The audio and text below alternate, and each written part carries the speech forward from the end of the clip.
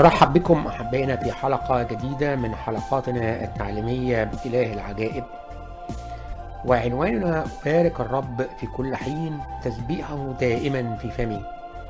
وتذكرة سريعة، قد تحدثنا في الحلقتين الماضيتين عن كيف بارك كل من أيوب والملك داود الرب في كل حين في كل الظروف.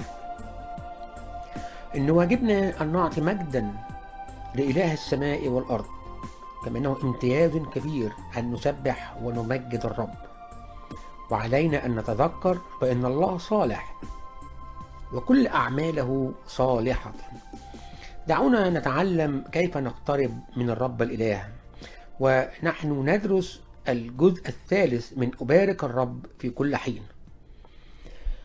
في الحلقة الماضية تطرقنا إلى أن أيوب لم يكن يستيقظ باكرا فقط ليسبح الرب، بل في كل حين كان يعطي الرب مجدا ويسبحه.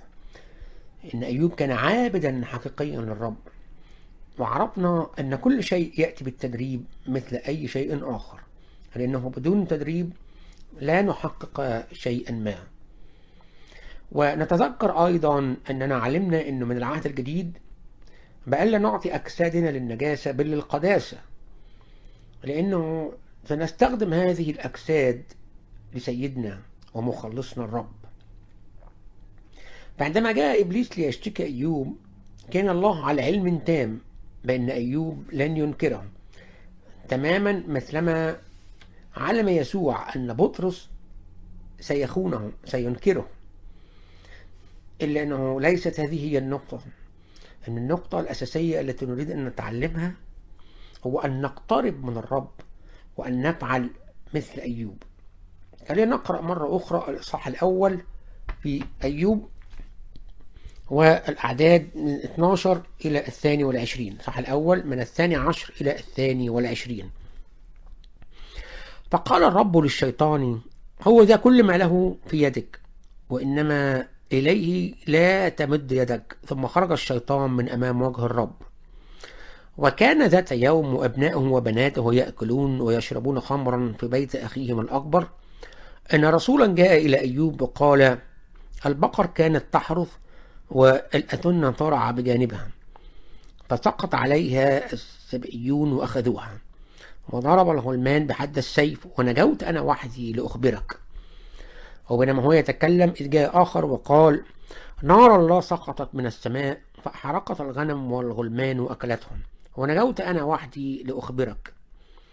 وبينما هو يتكلم إذ جاء آخر وقال: الكدانيون عينوا 3 فرق فهاجموا على الجمال وأخذوها، وضربوا الغلمان بحد السيف، ونجوت أنا وحدي لأخبرك. وبينما هو يتكلم إذ جاء آخر وقال: بنوك وبناتك كانوا يأكلون ويشربون خمرا في بيت أخيهم الأكبر، وإذا ريح شديدة جاءت من عبر القفر وصدمت زوايا البيت ال4 فسقط على الغلمان فماتوا، ونجوت أنا وحدي لأخبرك. فقام أيوب ومزق جثته وجز شعر رأسه وخر على الأرض وسجد وقال: عريانا خرجت من بطن أمي، وعريانا أعود إلى هناك. الرب أعطى والرب أخذ، فليكن اسم الرب مباركا. بكل هذا لم يخطئ أيوب ولم ينسب لله جهالة. ماذا نرى من هذا النص أحبائي؟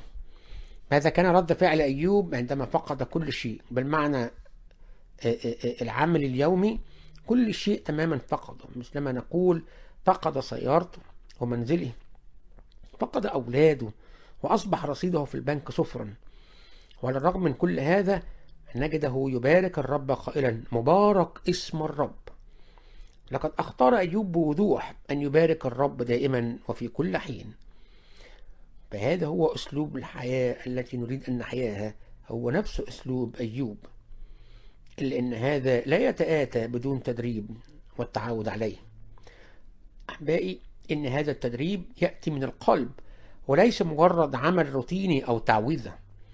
إن تدريب قائم على الثقة في الرب، ومن ثم نباركه. قائم على الثقة ومن ثم نباركه.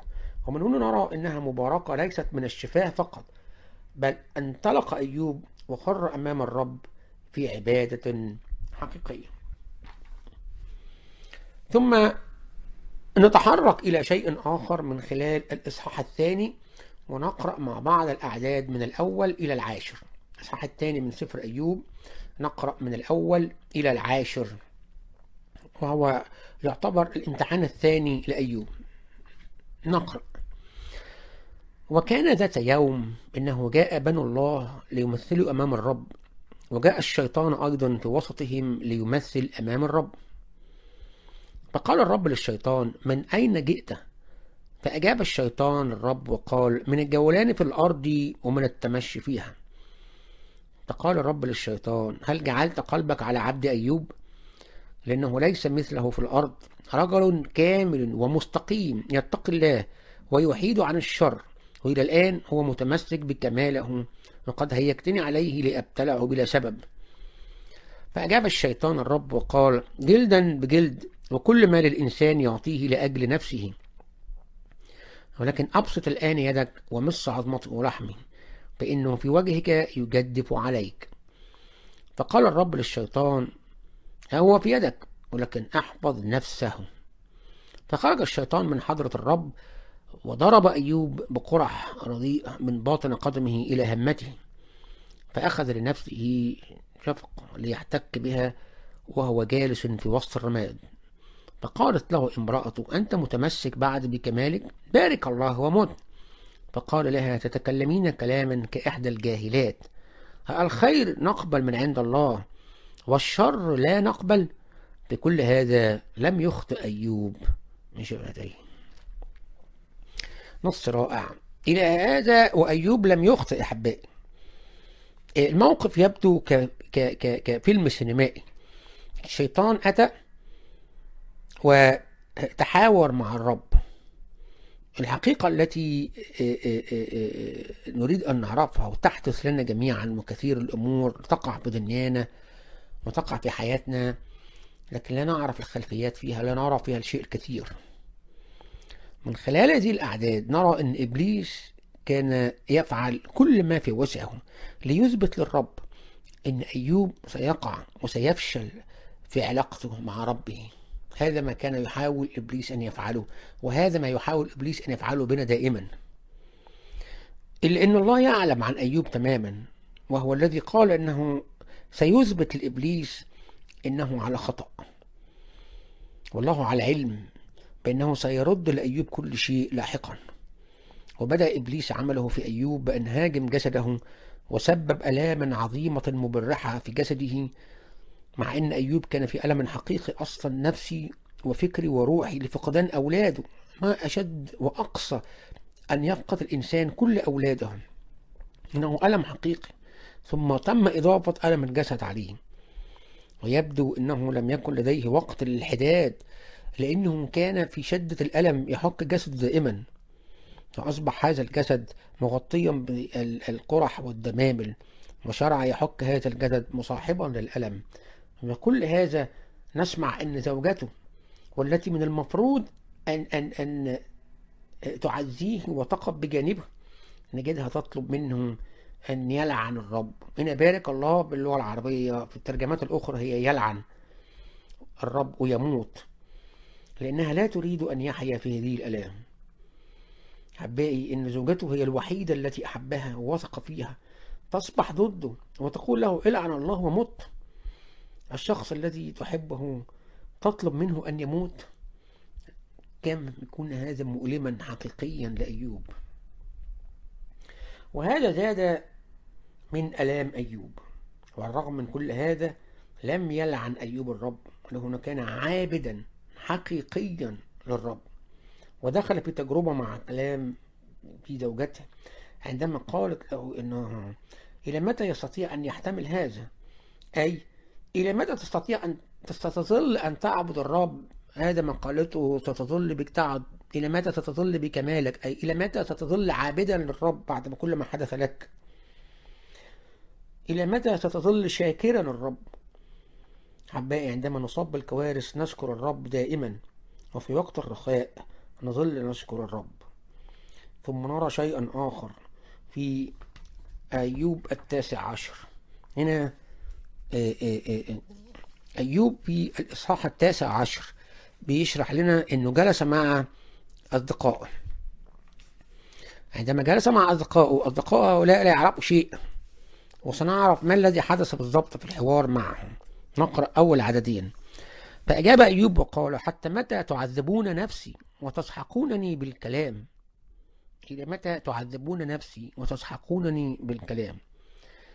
واضح هنا أن أصدقاء أيوب عندما أتوا جاءوا ليعيروه ويؤذونه بكلامهم. جسد محطم، نفسية محطمة، آلام شديدة، وها هم يأتون ليلعنوه ويتهموه. هذا لماذا جاء هؤلاء الناس؟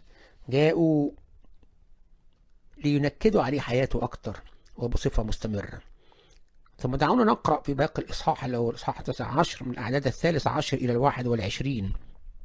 الأعداد 13 إلى 21. ماذا نرى في هذا؟ قال: أبعد عني إخوتي ومعارفي، زاغوا عني أقاربي قد خذلوني، والذين عرفوني نسوني، نزلاء بيتي وإمائي يحسبونني أجنبيا، صرت فأعينهم غريبا. عبدي دعوت فلم يحدث بفمي، تضرعت إليه، نكهتي مكروهة عند امرأتي، وخممت عند أبناء أحشائي، الأولاد أيضا قد رذلوني، إذا قمت يتكلمون علي، كرهني كل رجالي، والذين أحببتهم انقلبوا علي، عظمي قد لصق بجلدي ولحمي، ونجوت بجلد أسناني. ترأفوا أنتم علي أصحابي، لأن يد الله قد مستني، لماذا تطاردونني كما الله ولا تشبعون من لحمي؟ رأيتم كم كان يقاسي، حتى زوجته وأقرب أصدقائه كانوا يعايروه بدل من تعزيته أو تقديم المساعدة. لقد عانى أيوب الكثير يا أحبائي، الكثير، وهم لم يكن إنسان فوق العادة، إنسان سوبرمان، لا، بل كان إنسانا عاديا، ولكنه دائما يقول إنه يبارك الرب وتسبيحه دائما في فمه. لماذا؟ لقد اختار أيوب أن يسبح الرب وأن يبارك. هذا اختيار. هل أنت في وضع ضيق، في ظروف صعبة، في ظروف طبعا مش لن نقول مثل أيوب تماما، لكن ما هي ظروفك الآن؟ هل تبارك الرب في كل حين؟ هل تشكر الرب دائما، شاكرين الرب في اسم ربنا يسوع المسيح؟ هذا كلام بولس الرسول في أفسس. فدائما علينا أن نختار، يا إما أن نبتعد عن الرب، يا إما أن نبارك الرب وتسبيحه في فمه في كل حين ودائما. خلينا النهاردة نتجه بقلوبنا وعيوننا إلى شخص الرب يسوع. نقول له: يا رب، مهما كانت ظروفنا فنحن معك، نحن نريد أن نسبحك، نريد أن نسير معك، نريد يا رب أن يكون دائما نسير على هداك، أن خلينا نرفعك في حياتنا يا رب النهاردة، في كل وقت، في كل حين، كما فعل أيوب. هذا من قاله. دعونا نرجع هنا. الأولاد أيضا قد رذلوني، إذ قمت يتكلمون علي، كرهني كل رجالي. الناس ابتعدت عنك، أمراض هاجمتك، لا يوجد لك مال تستطيع أن تستمر في حياتك اليومية، بس عليك أن تشكر الرب، عليك أن تبارك في كل حين، عليك أن تسبحه. قد يقول البعض: أنا لست أيوب، ليس هذا النقطة، لكن تستطيع أن تكون، لأننا الآن نعيش في عصر النعمة. عندنا يسوع المسيح وروحه، عندنا إنجيله، عندنا عمل النعمة الخلاصية. هذه كلها أمور لم تكن لأيوب في يوم ما. فجعلونا النهاردة نتقرب إلى الرب في فرح، في امتنان، في شكر. رب، نحن معك دائما.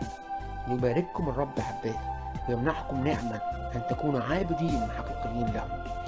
أرجو مراسلتنا على شريف كي SHERIFK @live.ca.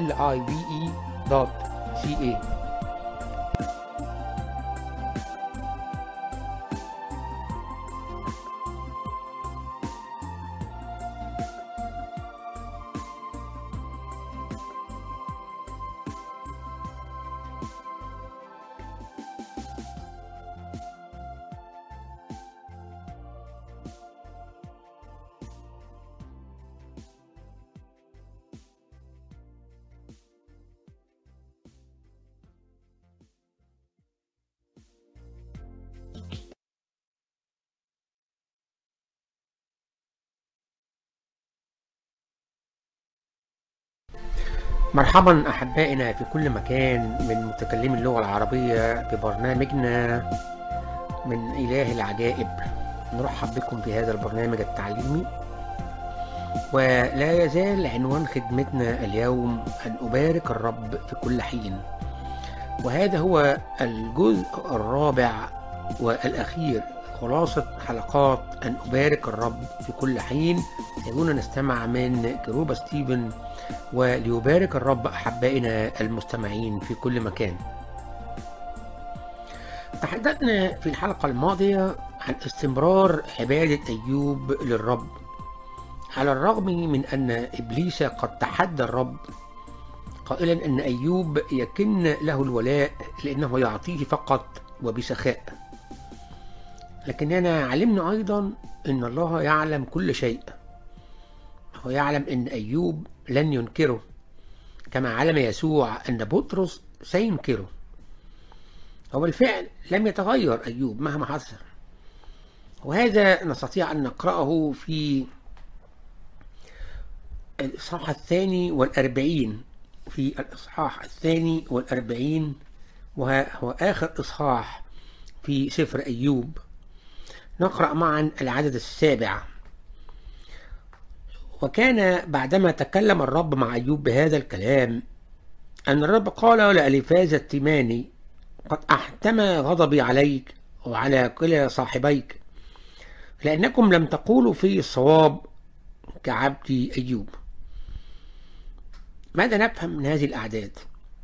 إن أصدقاء أيوب تكلموا بالسوء عن الرب وليس كما تكلم أيوب، وعلى الرغم من ادعائهم بأنهم أبرار إلا أنهم تكلموا بالسوء على الرب. كثيرا أحبائي ناس تدعي البر وإحنا نقول عنه البر الذاتي، وفي نفس الوقت يدعوا على الرب الكثير والخطأ. لكن أيوب لم يكن من هؤلاء، وهو دائما يتكلم بالصدق عن الرب. ثم دعونا نقرأ العدد 8 من نفس الإصحاح 42. والآن فخذوا لأنفسكم 7 ثيران و7 كباش، وأذهبوا إلى عبد أيوب وأصعدوا محرقة لأجل أنفسكم، وعبد أيوب يصلي من أجلكم، لأني أرفع وجهه لئلا أصنع معكم حسب حماقتكم، لأنكم لم تقولوا في الصواب كعبد أيوب. رائع هذا العدد. لاحظ أن الرب برضه هو اللي بيتكلم، لازال هو المتكلم هنا في كل العددين 7 و8. طب الإصحاح اللي احنا بصدده الإصحاح 42 الرب بيشهد بوضوح كأنه يقول لنا: هل ترون عبد أيوب؟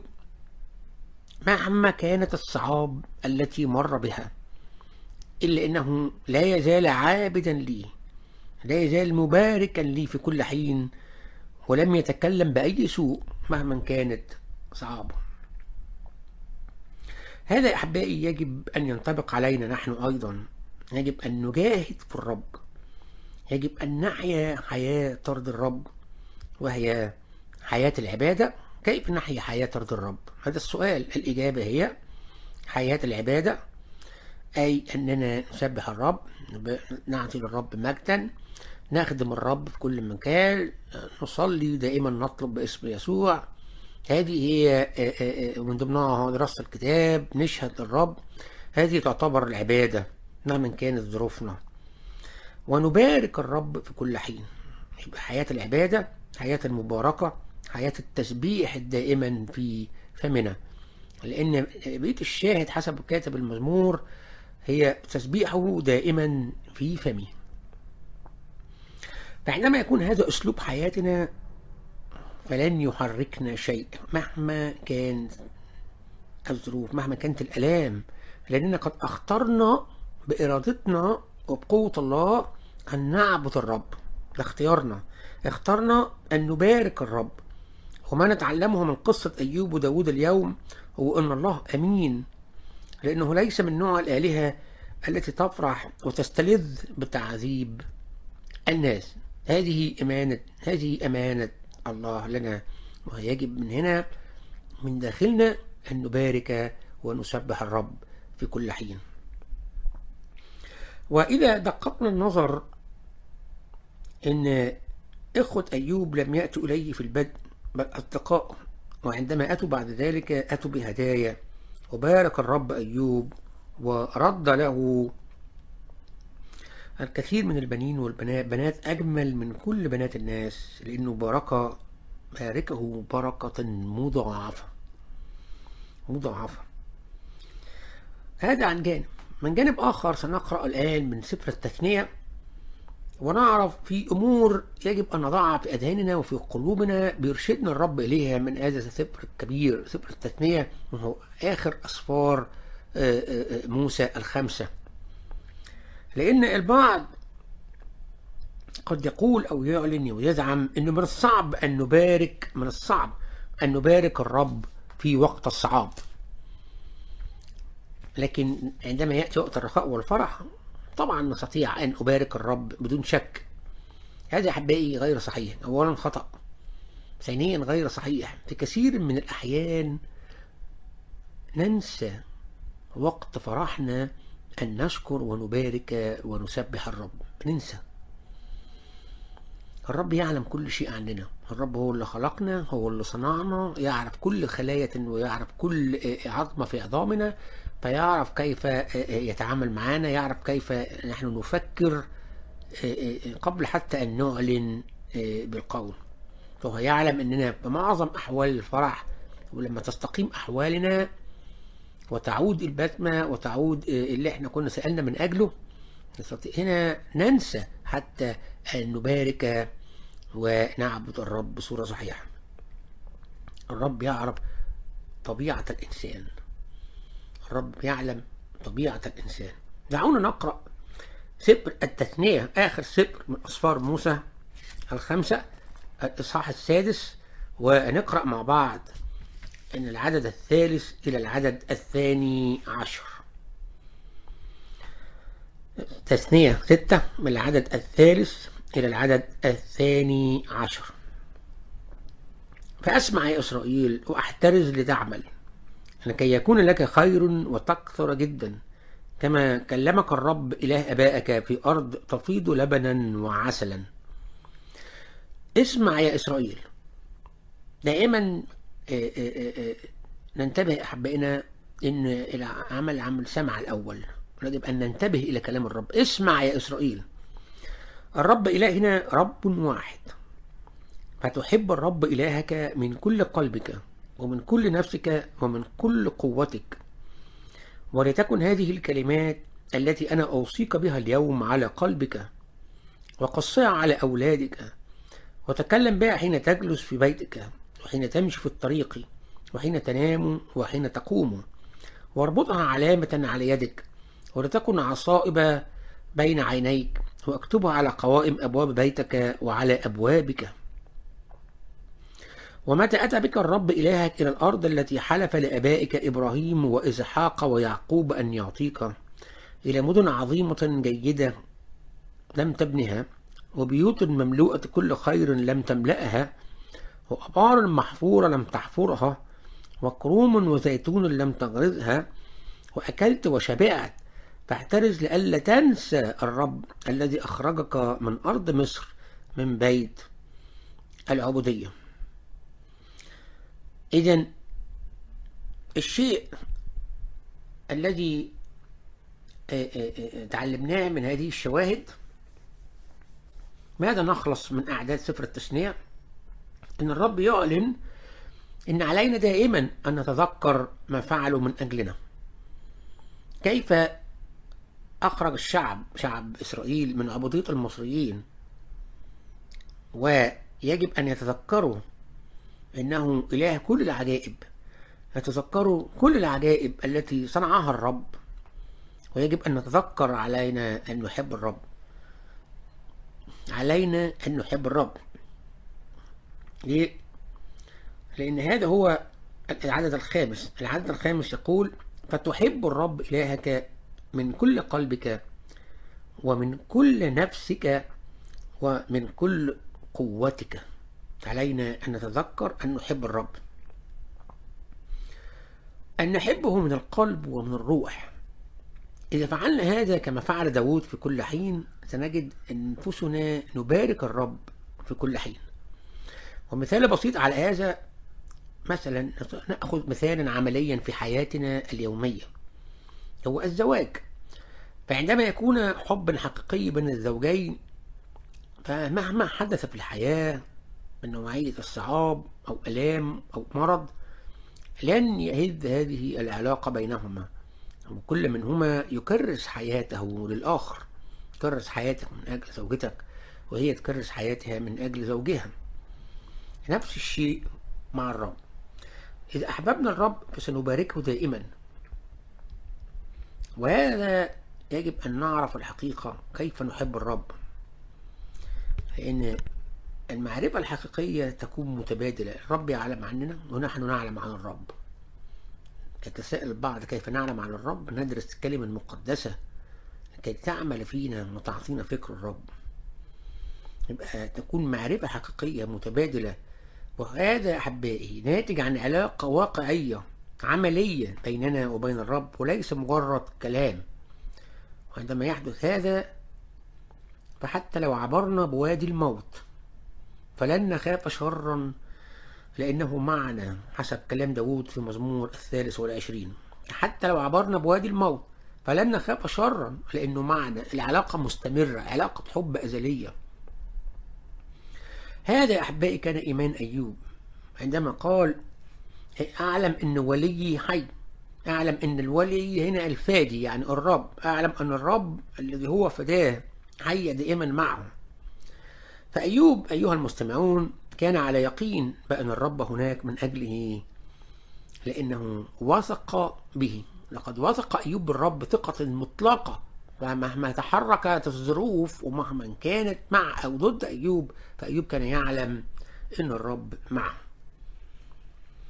ونجد أيضا صاحب المزامير في مزمور 103 في العدد الثاني: باركي يا نفس الرب ولا تنسي كل حسناته. لماذا قال لا تنسي كل حسناته؟ لأن معنى ذلك أن في احتمال كبير أن احنا ننسى كل هذه الحسنات. احتمال كبير ننسى كل هذه الحسنات. فعندما يباركنا الرب ونمتلئ ويستجيب لصلاتنا فالاحتمال الأكبر أن ننسى ما حصلنا عليه. ولذلك علينا أن نسبح الرب مهما كانت الظروف. حتى لو كنت مريض، خالي عمل، ظروف صعبة، مرض مستعصي، عليك أن تبارك الرب. وعلينا أن نتذكر حسناته دائما بعمل جرد شهري. يقول له رب أنا بشكرك لأن أنت أعطتني كثير في الشهر ده، 1 2 3 4 من حسنات. تعمل جرد شهري، جرد سنوي، حتى لا تنسى حسنات الرب وبركاته عليك. أحبائنا المستمعين، علينا أن نغلق أعيننا ونشكر الرب هذا الشهر، أن نعد الرب في هذا الشهر بأن نباركه دائما، وتسبيحه دائما يكون في أفواهنا. نهتف قائلين أباركك يا رب يسوع في كل حين، أباركك يا رب في كل وقت، في كل مكان، في كل ظروف. دعونا نعد الرب بأن نباركه دائما. خلينا دائما الآن ونحن في وضع صلاة نقول له يا رب الأرباب ملك الملوك، نريد بسلطانك وبقوة روحك اللي فينا أن احنا نباركك، نسبحك دائما. هذا التسبيح ليخرج عن أفواهنا من قلوبنا يا رب، من قلوبنا، من نفوسنا، من كل قوتنا. وليس نسبحك في وحدنا، لكن نسبحك أمام شعب الرب بالكامل، أمام كل الناس بالكامل. أحبائي لا داعي لتذكيركم، لقد رقص داود أمام الرب طوال الليل، وكذلك نحن مهما حدث في حياتنا فإن قلوبنا ترقص فرحا وتسبيحا للرب في كل مكان. خلينا نطلب من الرب أن يعطينا قلبا محب، يعطينا قلبا ممتلئ حب، ممتلئ شكر، ممتلئ امتنان، قلب ممتلئ بالعرفان، وليس قلبا جاحدا ناسيا للحسنات. نطلب من الله أن دائما يطلب صلواتنا، يستجب لصلواتنا باسم ربنا ومخلصنا يسوع المسيح. أرجو مراسلتنا على العنوان الآتي: شريف K SHERIFK @live.ca. نعمة المسيح معكم.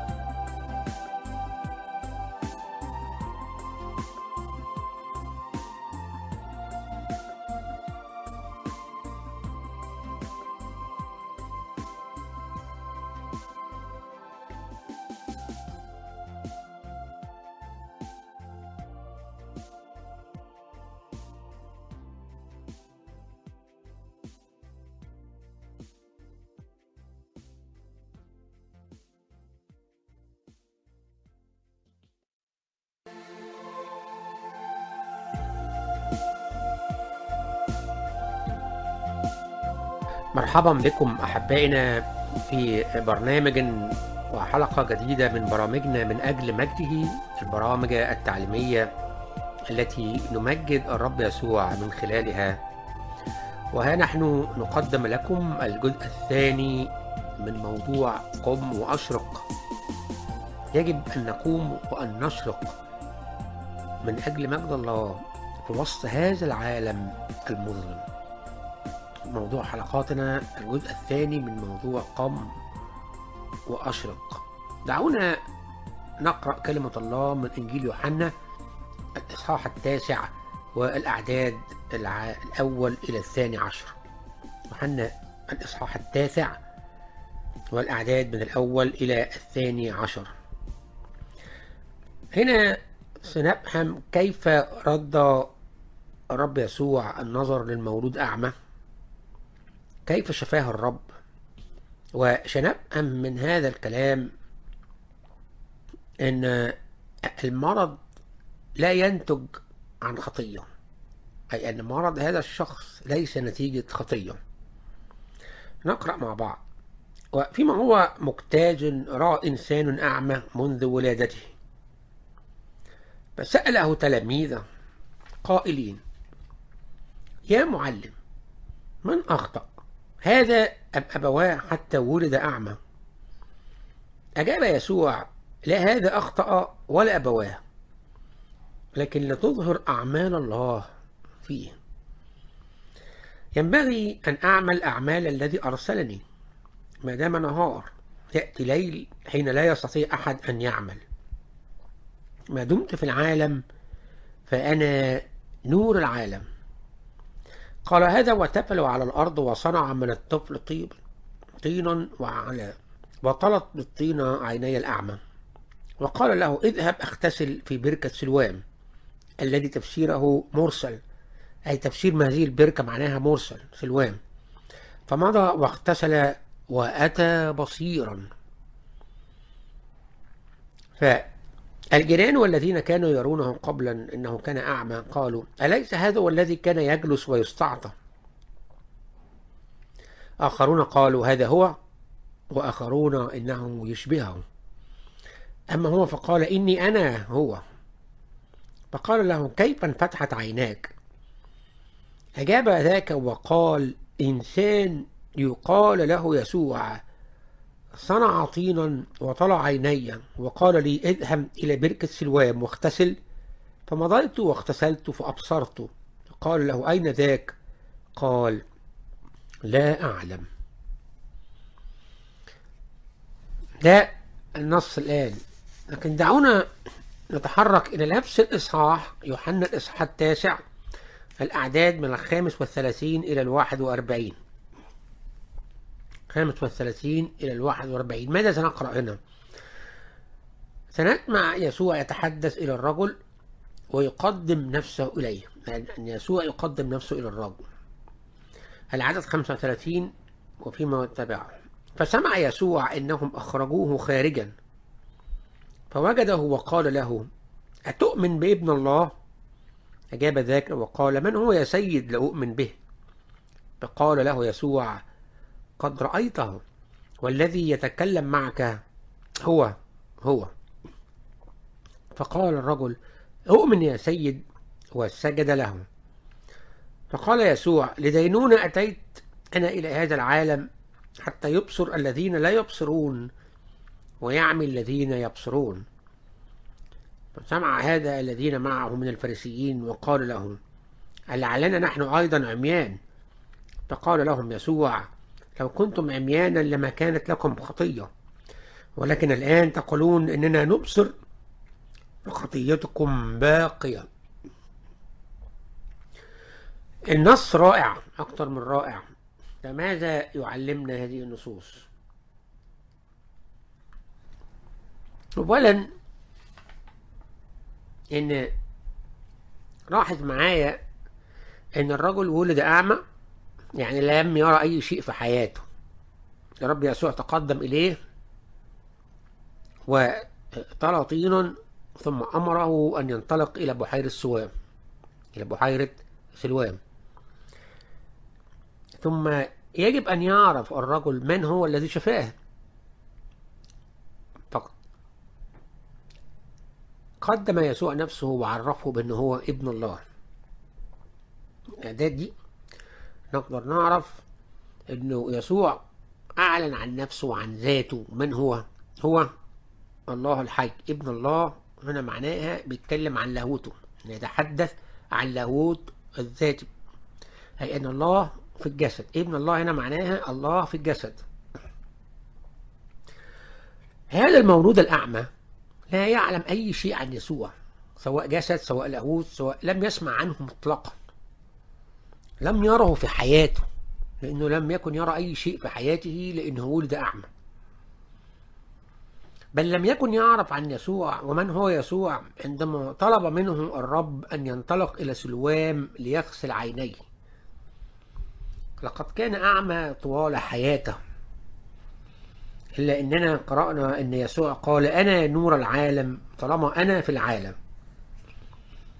إن هذا النور هو يسوع المسيح، جاء ووقف أمامه ووضع الطين على عينيه، أمره بأن يذهب ويغسل عينيه، فأطاع. ولكن تخيلوا معي لحظة، إنه لم يذهب أو تساءل: من أنا الذي يطلب؟ وماذا يفعل بعيني؟ لن أذهب، أنا لا أعرفك، كيف تطلب مني هذا الشيء؟ هل تظن أن أنا مختل عقليا لا أصدق كلامك بأن تضع بعض الطين على عيني ثم أنطلق إلى الماء لأغسله؟ تخيل هذا حدث ولم يذهب ولم يؤمن أو لم يطع فعل الأمر أن ينطلق إلى الماء. إلا أن الرجل لم يفعل هذا، بل انطلق في طاعة، ففتح الرب عينيه. أحبائي، يسوع يأتي إلينا ويقول لنا: مهما كانت ظروفكم، قم وأشرق اليوم، انطلق وأشرق اليوم، أجعل نوري في داخلك. إن في هذا الشهر، شهر نوفمبر، تجد أن الرب يضع أمورا لم تكن نتوقعها ولا في خيالك. توقع، لا أتوقع. تخيل أن لا أتخيل، لأن في أمور في حياتي لا أتخيل حتى أنها ستنحل. لكن وأنا قد تكون صليت مرارا وتكرارا حتى شعرت باليأس وتوقفت عن الصلاة، لأن الرب يقول لك ويقول لك: سأنزع من قلبك هذا الحمل الثقيل، وسأعطيك سؤل قلبك، سأفعل ما طلبت في صلاتك. هذا ما سيقول لك الرب بدون أن تتوقع شيء. فهل ستؤمن؟ هل ستظل تكرر أن كل يوم وكل شهر وكل سنة مشابه للآخر؟ اليوم مثل غدا مثل أمس، هذا الشهر مثل الماضي مثل المقبل، هذه السنة نفس الشيء، أم سيكون هناك إيمان؟ هنا الفرق. عندما تسمع يسوع يقول لك: قم وأشرق، هل ستقم؟ عندما تسمع يسوع يقول لك: قم وأشرق لأن مجد الله قد أتاك، ستقوم وستطيع الرب وتقول له: يا رب، سأفعل ما أمرتني به، وسأؤمن، وسأرد كل شيء باسمك أنت أعددته لي، حتى لو لم أرى النور بعد. إنه عمل الإيمان. هنسمع هذا في أشعياء الإصحاح 60. أشعياء الإصحاح 60، ونقرأ 3 أعداد 1-3. قوم استنيري لأنه جاء نورك ومجد الرب أشرق عليك، لنهاية الظلمة تغطي الأرض والظلام الدامس الأمم، أما عليك فيشرق الرب ومجده عليك يرى، فتسير الأمم في نورك والملوك في ضياء إشراق. قم واستنير عندما يأتي مجد الرب، فهل سنقم وهل سنستنير أم سنتقاعس بعدم إيمان؟ هنا الرب يكلمنا اليوم أحبائي قائلا: سآتي إليكم، سأتكلم معكم، سأدحرج حملك الثقيل بعيدا، سأدحرج أحزانك بعيدا، وسأدحرج أثقالك من على كاهلك بعيدا. ولا يزال الرب يتكلم في كل يوم ويعدك بأنه سيجعلك تشرق لو قمت أي أمنت وأطعت. وشيء آخر نريد أن نتكلم فيه قبل نهاية خدمتنا أحبائي: لماذا؟ أي لماذا يريدنا الرب أن نقوم وأن نشرق؟ اسمع الرب في موعظة على الجبل، متى الإصحاح الخامس، متى الإصحاح الخامس، وسنقرأ العدد 16. اسمع الرب يقول: فليضيء نوركم هكذا قدام الناس. لماذا؟ لكي يروا أعمالكم الحسنة ومجدوا أباكم الذي في السماوات. فليضيء النور. أين النور؟ النور الذي سيعطيه لك يسوع.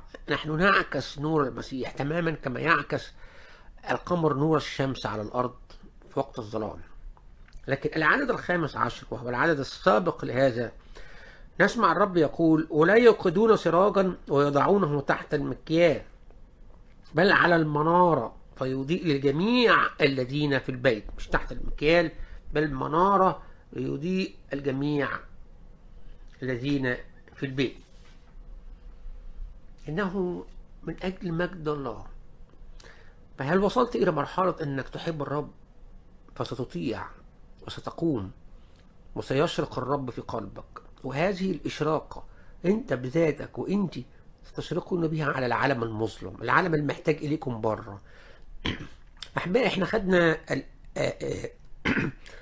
نحن قد أخذنا الموعد وأخذنا السلطان أن نكون نور للعالم.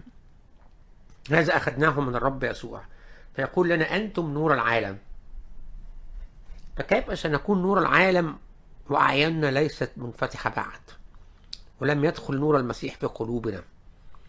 فإذا أردت أن تكون نور للعالم عليك أن تستقبل النور أولا، عليك أن تقم، عليك أن تستنير، عليك أن تدرس الكلمة ليشاع يسوع في قلبك، عليك أن تأتي إليه وتقول له: يا رب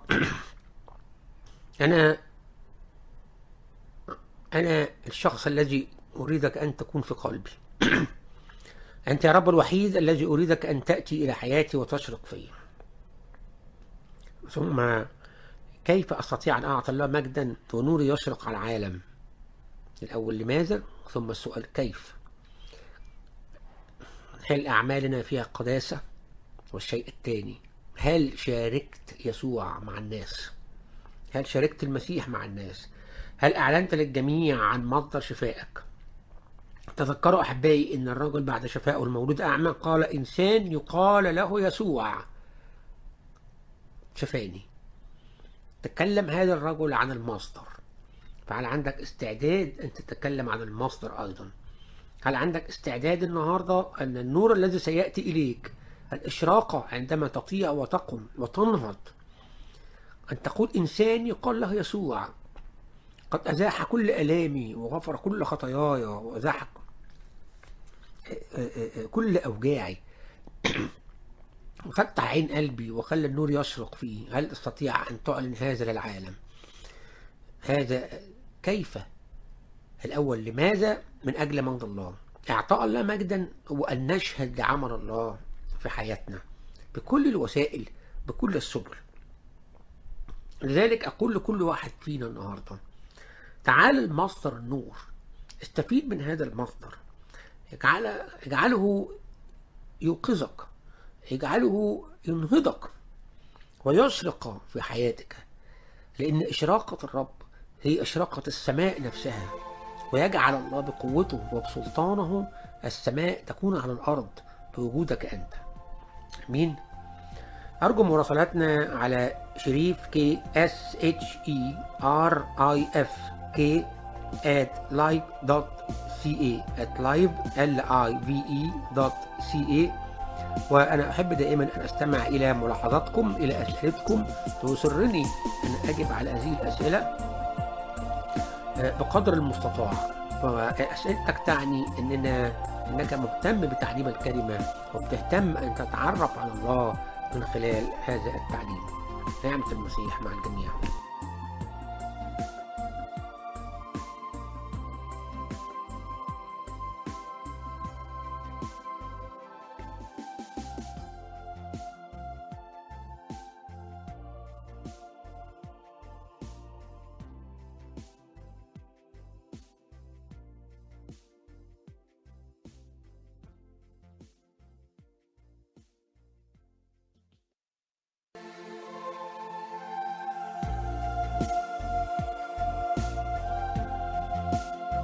نرحب بكم أحبائنا في حلقة جديدة من حلقاتنا التعليمية إله العجائب، وعنواننا أبارك الرب في كل حين، تسبيحه دائما في فمي. وتذكرة سريعة، قد تحدثنا في الحلقتين الماضيتين عن كيف بارك كل من أيوب والملك داود الرب في كل حين في كل الظروف. إن واجبنا أن نعطي مجدا لإله السماء والأرض، كما أنه امتياز كبير أن نسبح ونمجد الرب.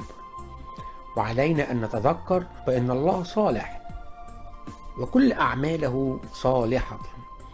دعونا نتعلم كيف نقترب من الرب الإله، ونحن ندرس الجزء الثالث من أبارك الرب في كل حين. في الحلقة الماضية تطرقنا إلى أن أيوب لم يكن يستيقظ باكرا فقط ليسبح الرب، بل في كل حين كان يعطي الرب مجدا ويسبحه. إن أيوب كان عابدا حقيقيا للرب. وعرفنا أن كل شيء يأتي بالتدريب مثل أي شيء آخر، لأنه بدون تدريب لا نحقق شيئا ما. ونتذكر أيضا أننا علمنا أنه من العهد الجديد بألا نعطي أجسادنا للنجاسة بل للقداسة، لأنه سنستخدم هذه الأجساد لسيدنا ومخلصنا الرب. فعندما جاء إبليس ليشتكي أيوب، كان الله على علم تام بأن أيوب لن ينكره، تماما مثلما علم يسوع أن بطرس سيخونه سينكره. إلا أنه ليست هذه هي النقطة. أن النقطة الأساسية التي نريد أن نتعلمها هو أن نقترب من الرب وأن نفعل مثل أيوب. خلينا نقرأ مرة أخرى الإصحاح الأول في أيوب والأعداد من 12 إلى 22. الإصحاح الأول من 12 إلى 22. فقال الرب للشيطان: هو ذا كل ما له في يدك، وإنما إليه لا تمد يدك. ثم خرج الشيطان من أمام وجه الرب. وكان ذات يوم وأبناؤه وبناته يأكلون ويشربون خمرا في بيت أخيهم الأكبر، أن رسولا جاء إلى أيوب وقال: البقر كانت تحرث والأثنة ترعى بجانبها، فسقط عليها السبئيون وأخذوها، وضرب الغلمان بحد السيف، ونجوت أنا وحدي لأخبرك. وبينما هو يتكلم إذ جاء آخر وقال: نار الله سقطت من السماء فأحرقت الغنم والغلمان وأكلتهم، ونجوت أنا وحدي لأخبرك. وبينما هو يتكلم إذ جاء آخر وقال: الكدانيون عينوا 3 فرق فهجموا على الجمال وأخذوها، وضربوا الغلمان بحد السيف، ونجوت أنا وحدي لأخبرك. وبينما هو يتكلم إذ جاء آخر وقال: بنوك وبناتك كانوا يأكلون ويشربون خمرا في بيت أخيهم الأكبر، وإذا ريح شديدة جاءت من عبر القفر وصدمت زوايا البيت ال4 فسقط على الغلمان فماتوا، ونجوت أنا وحدي لأخبرك. فقام أيوب ومزق جثته وجز شعر رأسه وخر على الأرض وسجد وقال: عريانا خرجت من بطن أمي، وعريانا أعود إلى هناك. الرب أعطى والرب أخذ، فليكن اسم الرب مباركا. بكل هذا لم يخطئ أيوب ولم ينسب لله جهالة. ماذا نرى من هذا النص أحبائي؟ ماذا كان رد فعل أيوب عندما فقد كل شيء؟ بالمعنى العمل اليومي كل شيء تماما فقده، مثلما نقول فقد سيارته ومنزله، فقد أولاده، وأصبح رصيده في البنك صفرا. وعلى الرغم من كل هذا نجده يبارك الرب قائلا مبارك اسم الرب. لقد اختار أيوب بوضوح أن يبارك الرب دائما وفي كل حين. فهذا هو أسلوب الحياة التي نريد أن نحياها، هو نفس أسلوب أيوب، إلا أن هذا لا يتآتى بدون تدريب والتعود عليه. أحبائي، إن هذا التدريب يأتي من القلب وليس مجرد عمل روتيني أو تعويذة. إن تدريب قائم على الثقة في الرب ومن ثم نباركه، قائم على الثقة ومن ثم نباركه. ومن هنا نرى إنها مباركة ليست من الشفاه فقط، بل انطلق أيوب وخر أمام الرب في عبادة حقيقية. ثم نتحرك إلى شيء آخر من خلال الإصحاح الثاني، ونقرأ مع بعض الأعداد من الأول إلى العاشر. الإصحاح الثاني من سفر أيوب نقرأ من الأول إلى العاشر، وهو يعتبر الامتحان الثاني لأيوب. نقرأ: وكان ذات يوم إنه جاء بنو الله ليمثلوا أمام الرب، وجاء الشيطان أيضا في وسطهم ليمثل أمام الرب. فقال الرب للشيطان: من أين جئت؟ فأجاب الشيطان الرب وقال: من الجولان في الأرض ومن التمشي فيها. فقال الرب للشيطان: هل جعلت قلبك على عبد أيوب؟ لأنه ليس مثله في الأرض، رجل كامل ومستقيم يتقي الله ويحيد عن الشر، وإلى الآن هو متمسك بكماله، وقد هيجتني عليه لأبتلعه بلا سبب. فأجاب الشيطان الرب وقال: جلدا بجلد، وكل ما للإنسان يعطيه لأجل نفسه، ولكن أبسط الآن يدك ومص عظمته ولحمه، فإنه في وجهك يجدف عليك. فقال الرب للشيطان: هو في يدك، ولكن احفظ نفسه.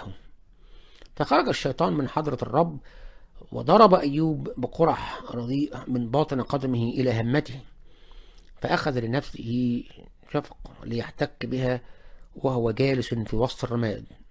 فقالت له امرأته: أنت متمسك بعد بكمالك؟ بارك الله ومت.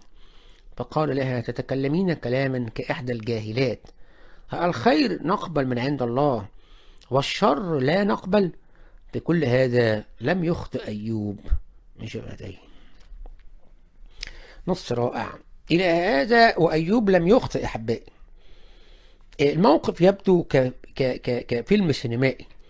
الشيطان أتى وتحاور مع الرب. الحقيقة التي نريد أن نعرفها وتحدث لنا جميعا، وكثير الأمور تقع في دنيانا وتقع في حياتنا، لكن لا نعرف الخلفيات فيها، لا نرى فيها الشيء الكثير.